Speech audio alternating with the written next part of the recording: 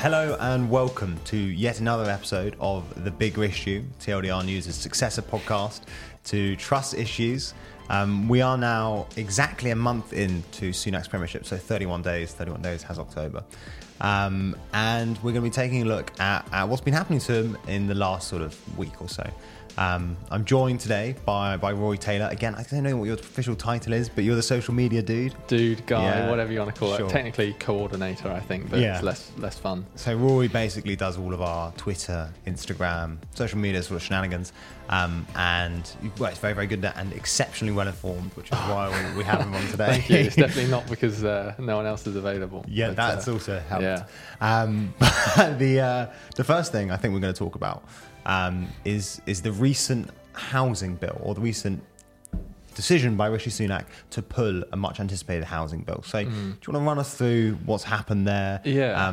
What it sort of says about the political status of Sunak's premiership? Yeah, it doesn't sound as that exciting when you say it's just a housing bill story, but actually it is more exciting than it might sound. There was due to be a vote at the start of next week in Parliament on the Levelling Up housing bill, which is a Michael Gove brainchild. Rishi Sunak has now pulled that vote. They're going to, they've kind of kicked it down the road. They'll do it in the future.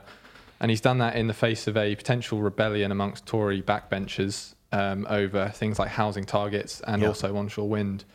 So, like you said, we're a month in now, and this is probably Sunak's first real legislative challenge, first possible rebellion. So it kind of shows that, he had a pretty good first month in terms of authority when you compare it to like Liz Truss. But now we're at the point where actually he is starting to have to, pull the party together and try and get votes through Parliament, and he seems to be struggling on this one. There are two things that I find especially depressing about this story. And the first is how repetitive it is. Like we have this same story happens. Basically, it happened to Johnson, happened to Truss, happened to Sunak. They all try and increase house building, and they all eventually back down in the face of rebellion from their own backbenchers. The other thing that makes it super depressing is just how amazingly acute the UK's housing crisis is, and yet we still have political stasis on this issue. Like those two facts combined just make this such a crap story. I mean, it is astonishingly crap.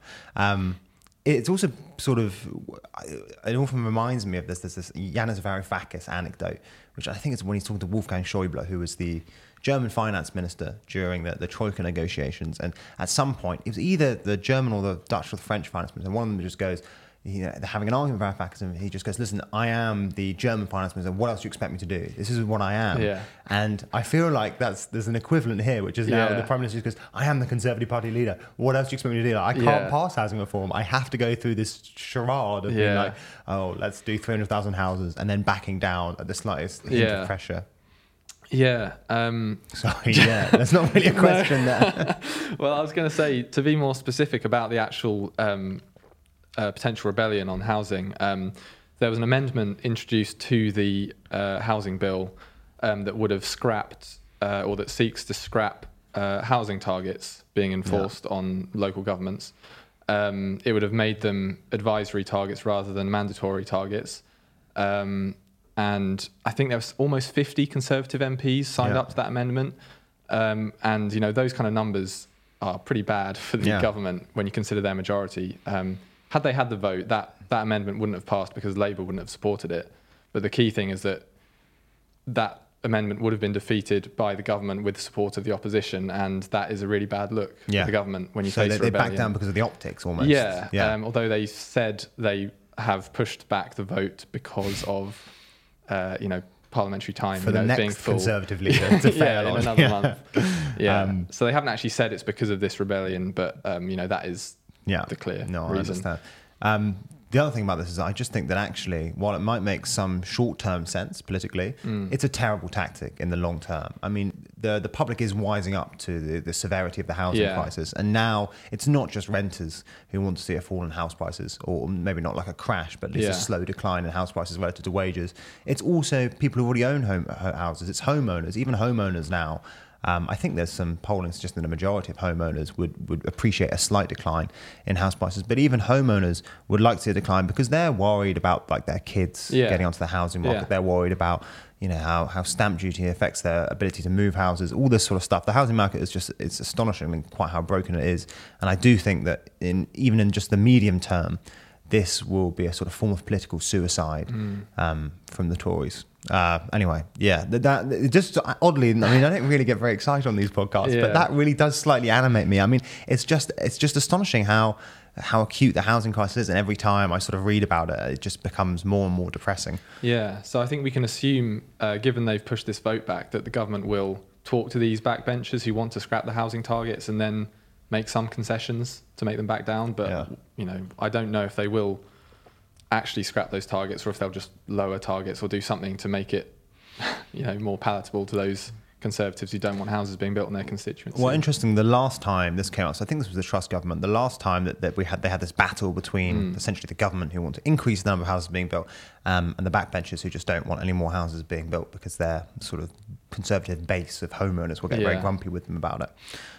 The Truss government sort of found a compromise. I think, no, it was the Johnson government. The Johnson government found a compromise in this new policy called the Street Votes Policy, which is essentially about giving the power to design houses, bringing that down to the street level. So every street would essentially get a say on the parameters for any new housing.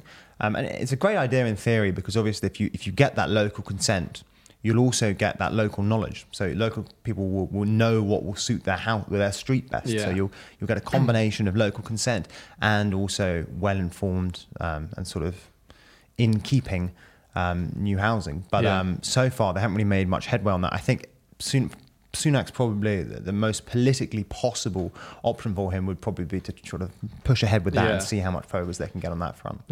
And his housing secretary is Michael Gove, who was Boris Johnson's housing secretary. So you can assume there's that continuity there. That's a good point. We sound very well informed at this point. That is rare. Wow. I can name some more names as well if you like. No, stop it. There's too much. Okay, so I think we've covered housing. It's a miserable topic. There's this sort of Groundhog Day of Conservative prime ministers backing down the second their backbenchers get grumpy. On to the second topic of today's big issue. Well, we could do a Groundhog Day on onshore wind if you like as well, because there's the amendment on that. Let's do a Groundhog Day on onshore wind then. Because that was something that Liz Truss wanted to do. She wanted to lift the ban on onshore, the effective ban on onshore wind in England, but obviously she never got around to doing that. Rishi Sunak is keeping this policy of stopping new onshore wind developments that kind of came in under David Cameron, I think. There's also a new amendment or a second amendment to this Housing and Levelling Up bill that seeks to lift that onshore wind ban. Far less signatories than the amendment we were just talking about on housing targets, but notably Liz Truss and Boris Johnson, former prime ministers, are supporting this amendment.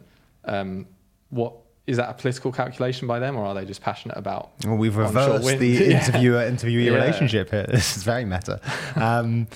I think that the political dynamics. So I think there must be a political element to it. I'm sure that both Boris Johnson and Truss, especially Johnson, are at least conscious of the political impact it will have on Sunak's premiership and his ability to command unity in the party. But I do think that actually it's probably motivated by genuinely a good faith interest in renewable energy and growth in the UK. I mean, like it's the political dynamics again basically mirror the housing amendment dynamics, in that it's the sort of thing that really any sensible government would be going ahead with. I mean, there's apart from the optics and the aesthetics, there's no reason to ban or effectively ban onshore wind. Onshore wind is in terms of net operating costs one of the cheapest forms of electricity available, and we are quite a windy island.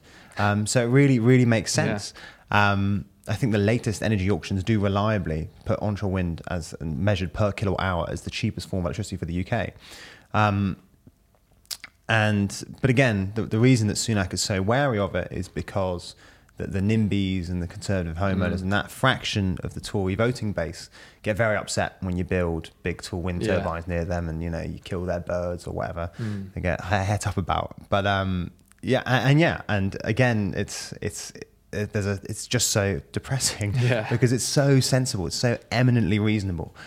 to invest in low cost renewable electricity, especially at a time of an energy crisis, and also a form of electricity that once you get the turbines up in the ground is not susceptible to international pressure. So it's not like gas where the Russians can threaten to cut it off. It's not like oil where the Saudis can threaten to cut production.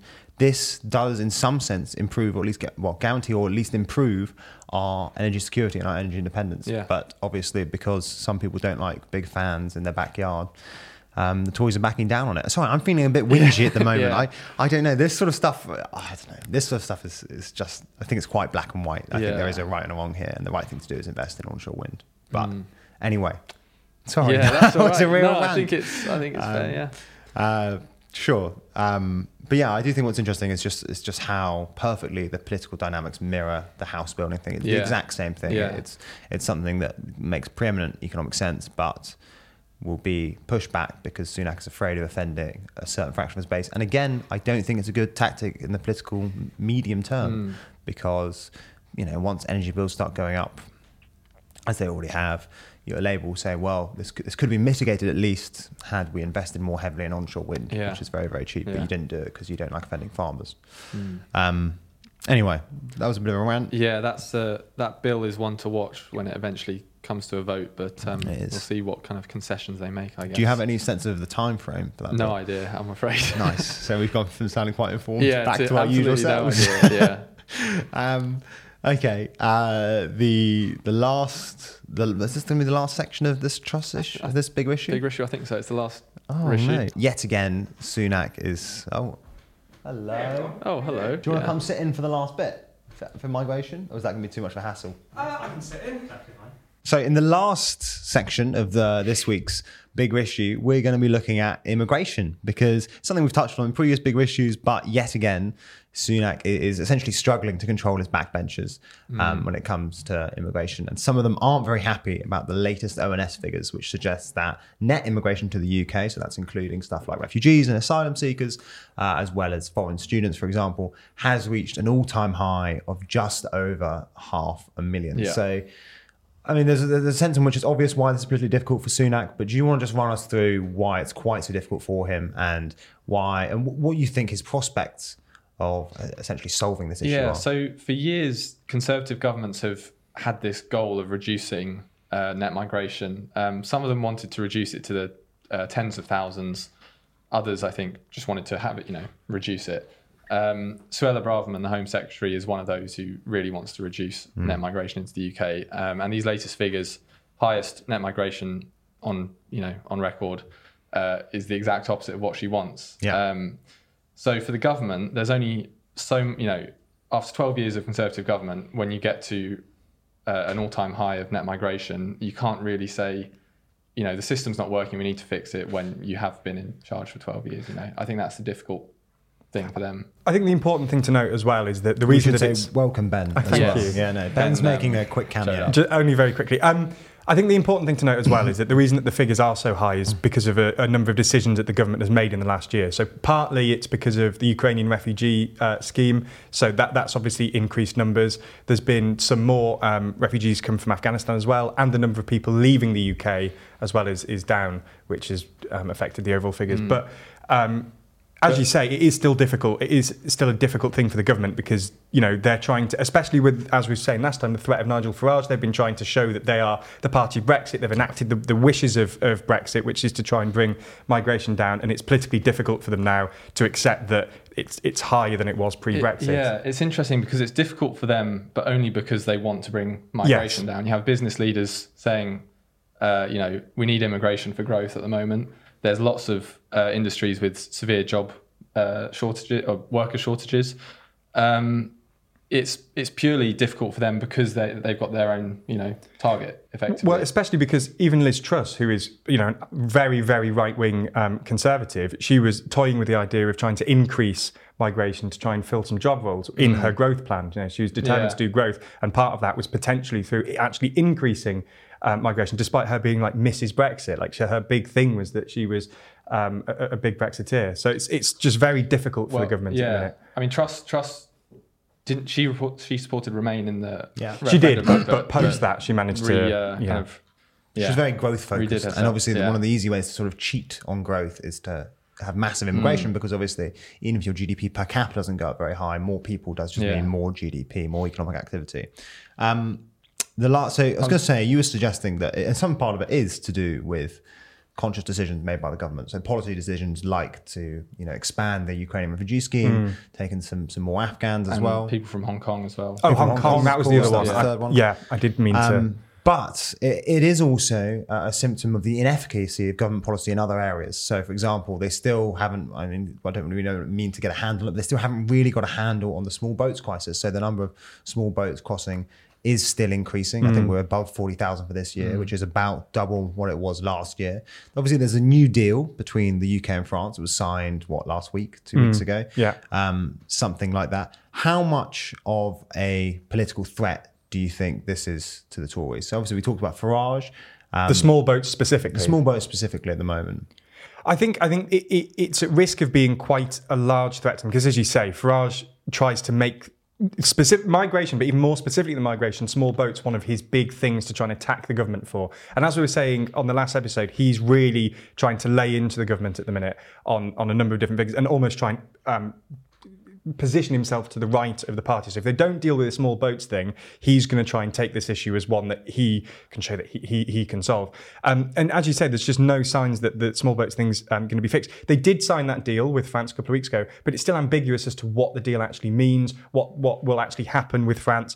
There's been reports of, obviously, the tragic incident last year of about 30 migrants drowning, which was awful. There were reports yesterday or a couple of days ago that France was basically uninterested in helping them. There was very little cooperation between the French and the British. The French had a lot of information they didn't give the British. So there's not much cooperation between France and Britain. So even if they do start working together a little bit more, they're starting from a very low baseline of the amount that they cooperate on issues like this. So I think it's very difficult for the government to fix this, and I think it is just quite a dangerous thing. A really kind of eye-opening moment in one of the select committee hearings this week with Suella Braverman, the Home Secretary, and it kind of showed that the government's approach to the small boat crossings is, how do we make it harder for them to cross the channel rather than, looking at the reasons why people want to cross the channel. So a Tory MP on that committee asked Suella Braverman, he said, if I was hypothetically a man from an African country who he was a 16-year-old African orphan suffering very specific, suffering political oppression. From a unnamed African country, I think, who wanted to come to the UK because you had a sibling already in the UK. He asked her, what is the safe and legal route for that teenager to do that? And she didn't have an answer because there isn't really a safe and legal route. From certain countries there are, Syria, Afghanistan, Ukraine.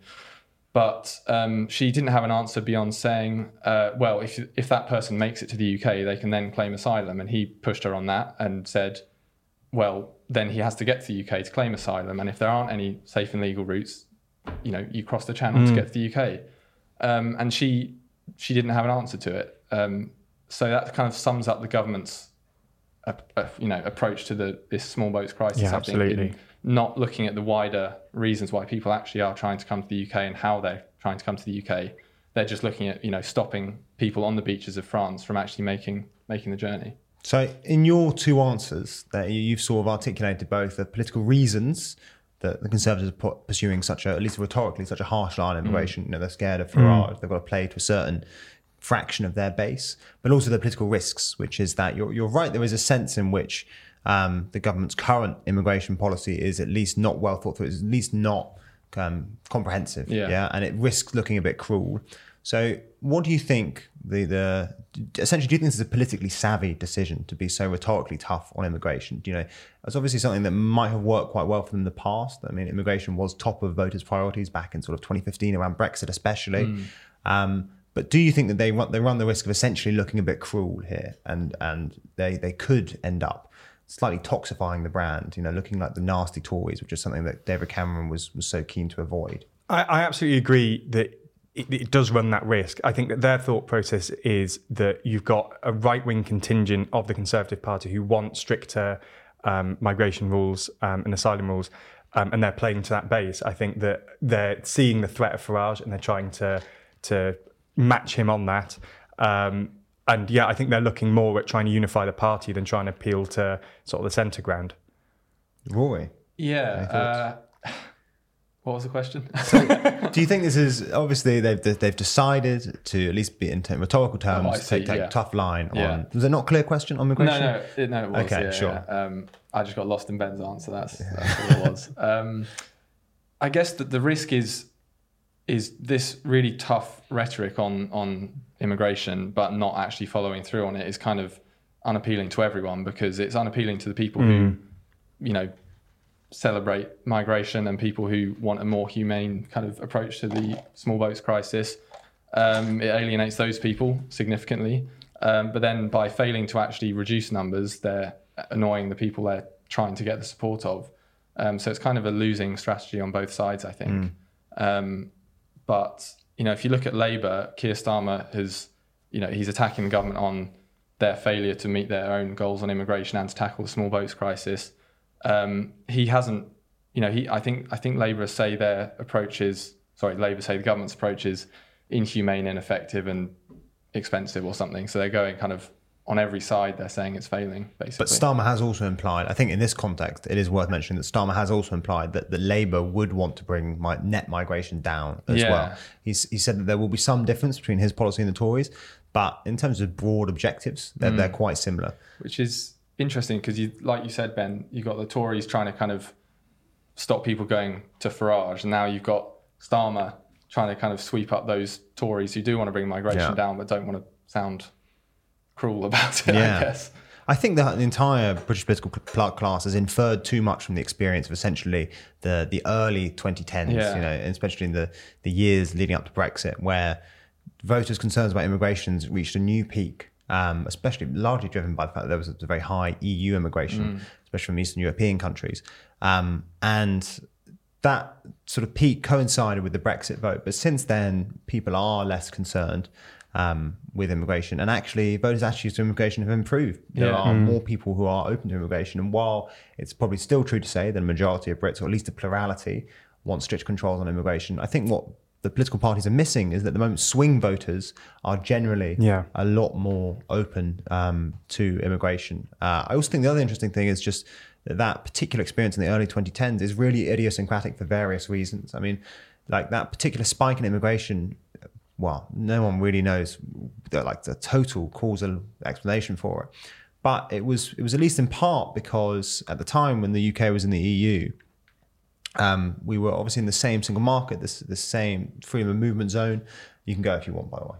I'll go in a second. But we had two separate monetary systems. And then in response to what was a slight hike in oil prices, the ECB decided to raise rates.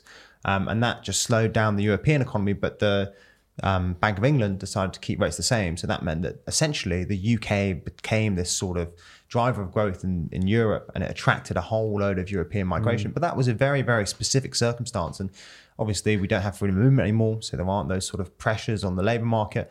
And also the Bank of England and the ECB are much more in lockstep than they once were. So I just think that both Labour and the Conservatives have over-inferred from what was a very specific situation in the early 2010s.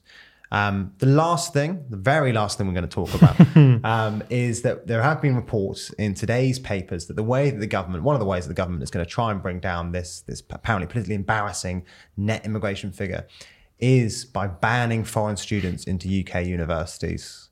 So anyone want to have a hot take? I'm going to get going. Okay, Ben's going to get going. You can have a hot take, I'm sure. Sure. Cool. Sorry, I'll slow pass. Yeah.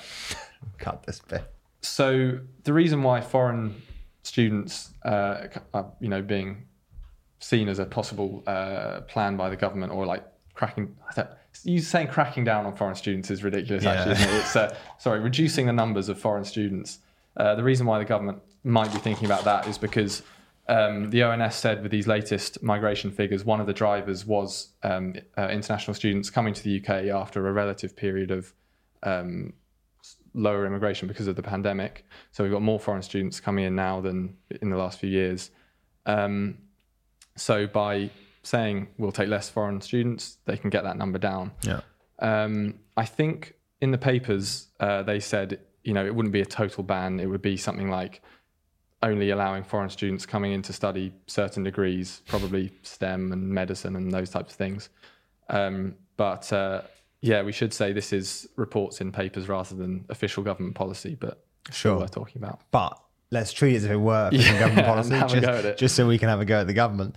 I think whatever you think the sort of intrinsic merits of this policy are, it's worth mentioning the economic context in which it occurs. You know, and by that, what I'm referring to is the fact that many UK universities rely very, very heavily on foreign student fees to fund them. And also many UK universities are quite heavily over leveraged. You know, they have got quite a lot of debt. And you see this every time the government considers changing the tuition fee system, because the universities get really het up and they say, basically, we can't afford this. You know, we are already sort of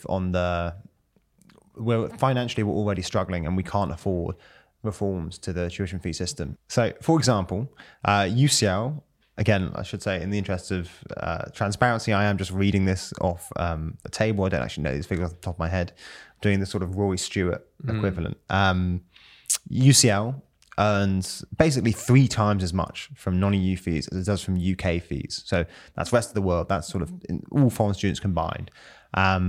And a lot of other very prestigious universities receive a majority of their funding, or at least a majority of their fee funding from international students. For example, that includes Edinburgh, King's, Imperial, it even includes Oxford and Cambridge. So all of those places receive more of their funding from international students than they do from UK students.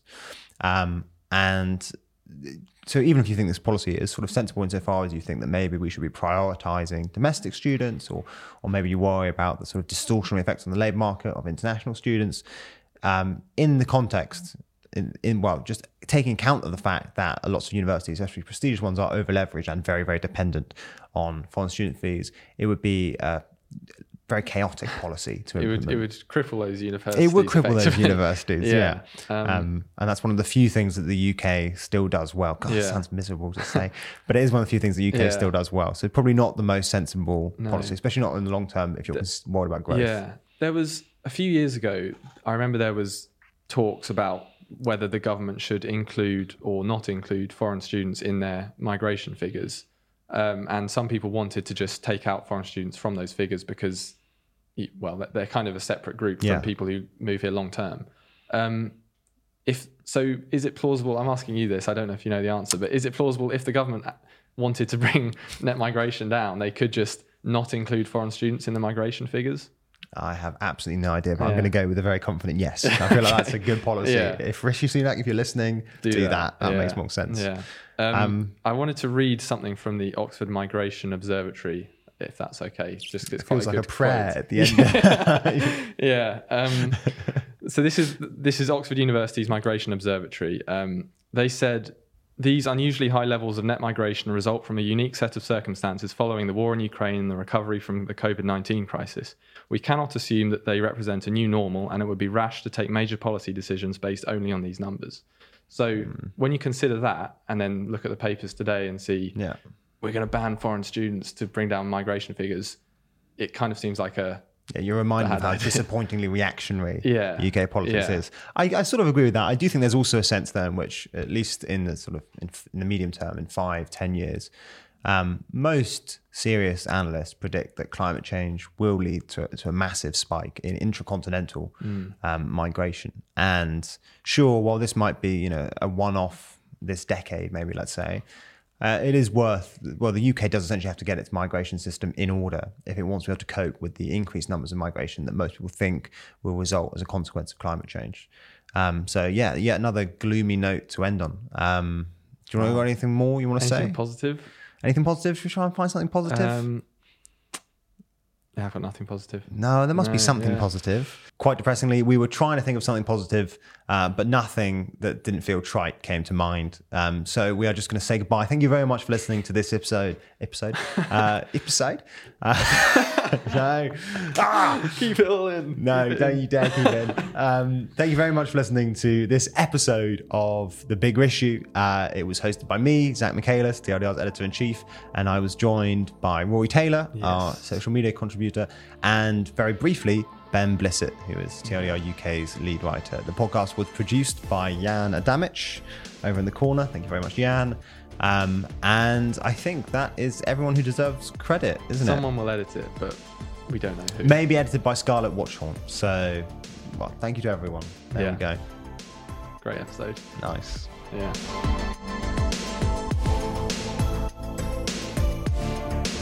That is going to be a nightmare to edit. That ending, and also Ben coming in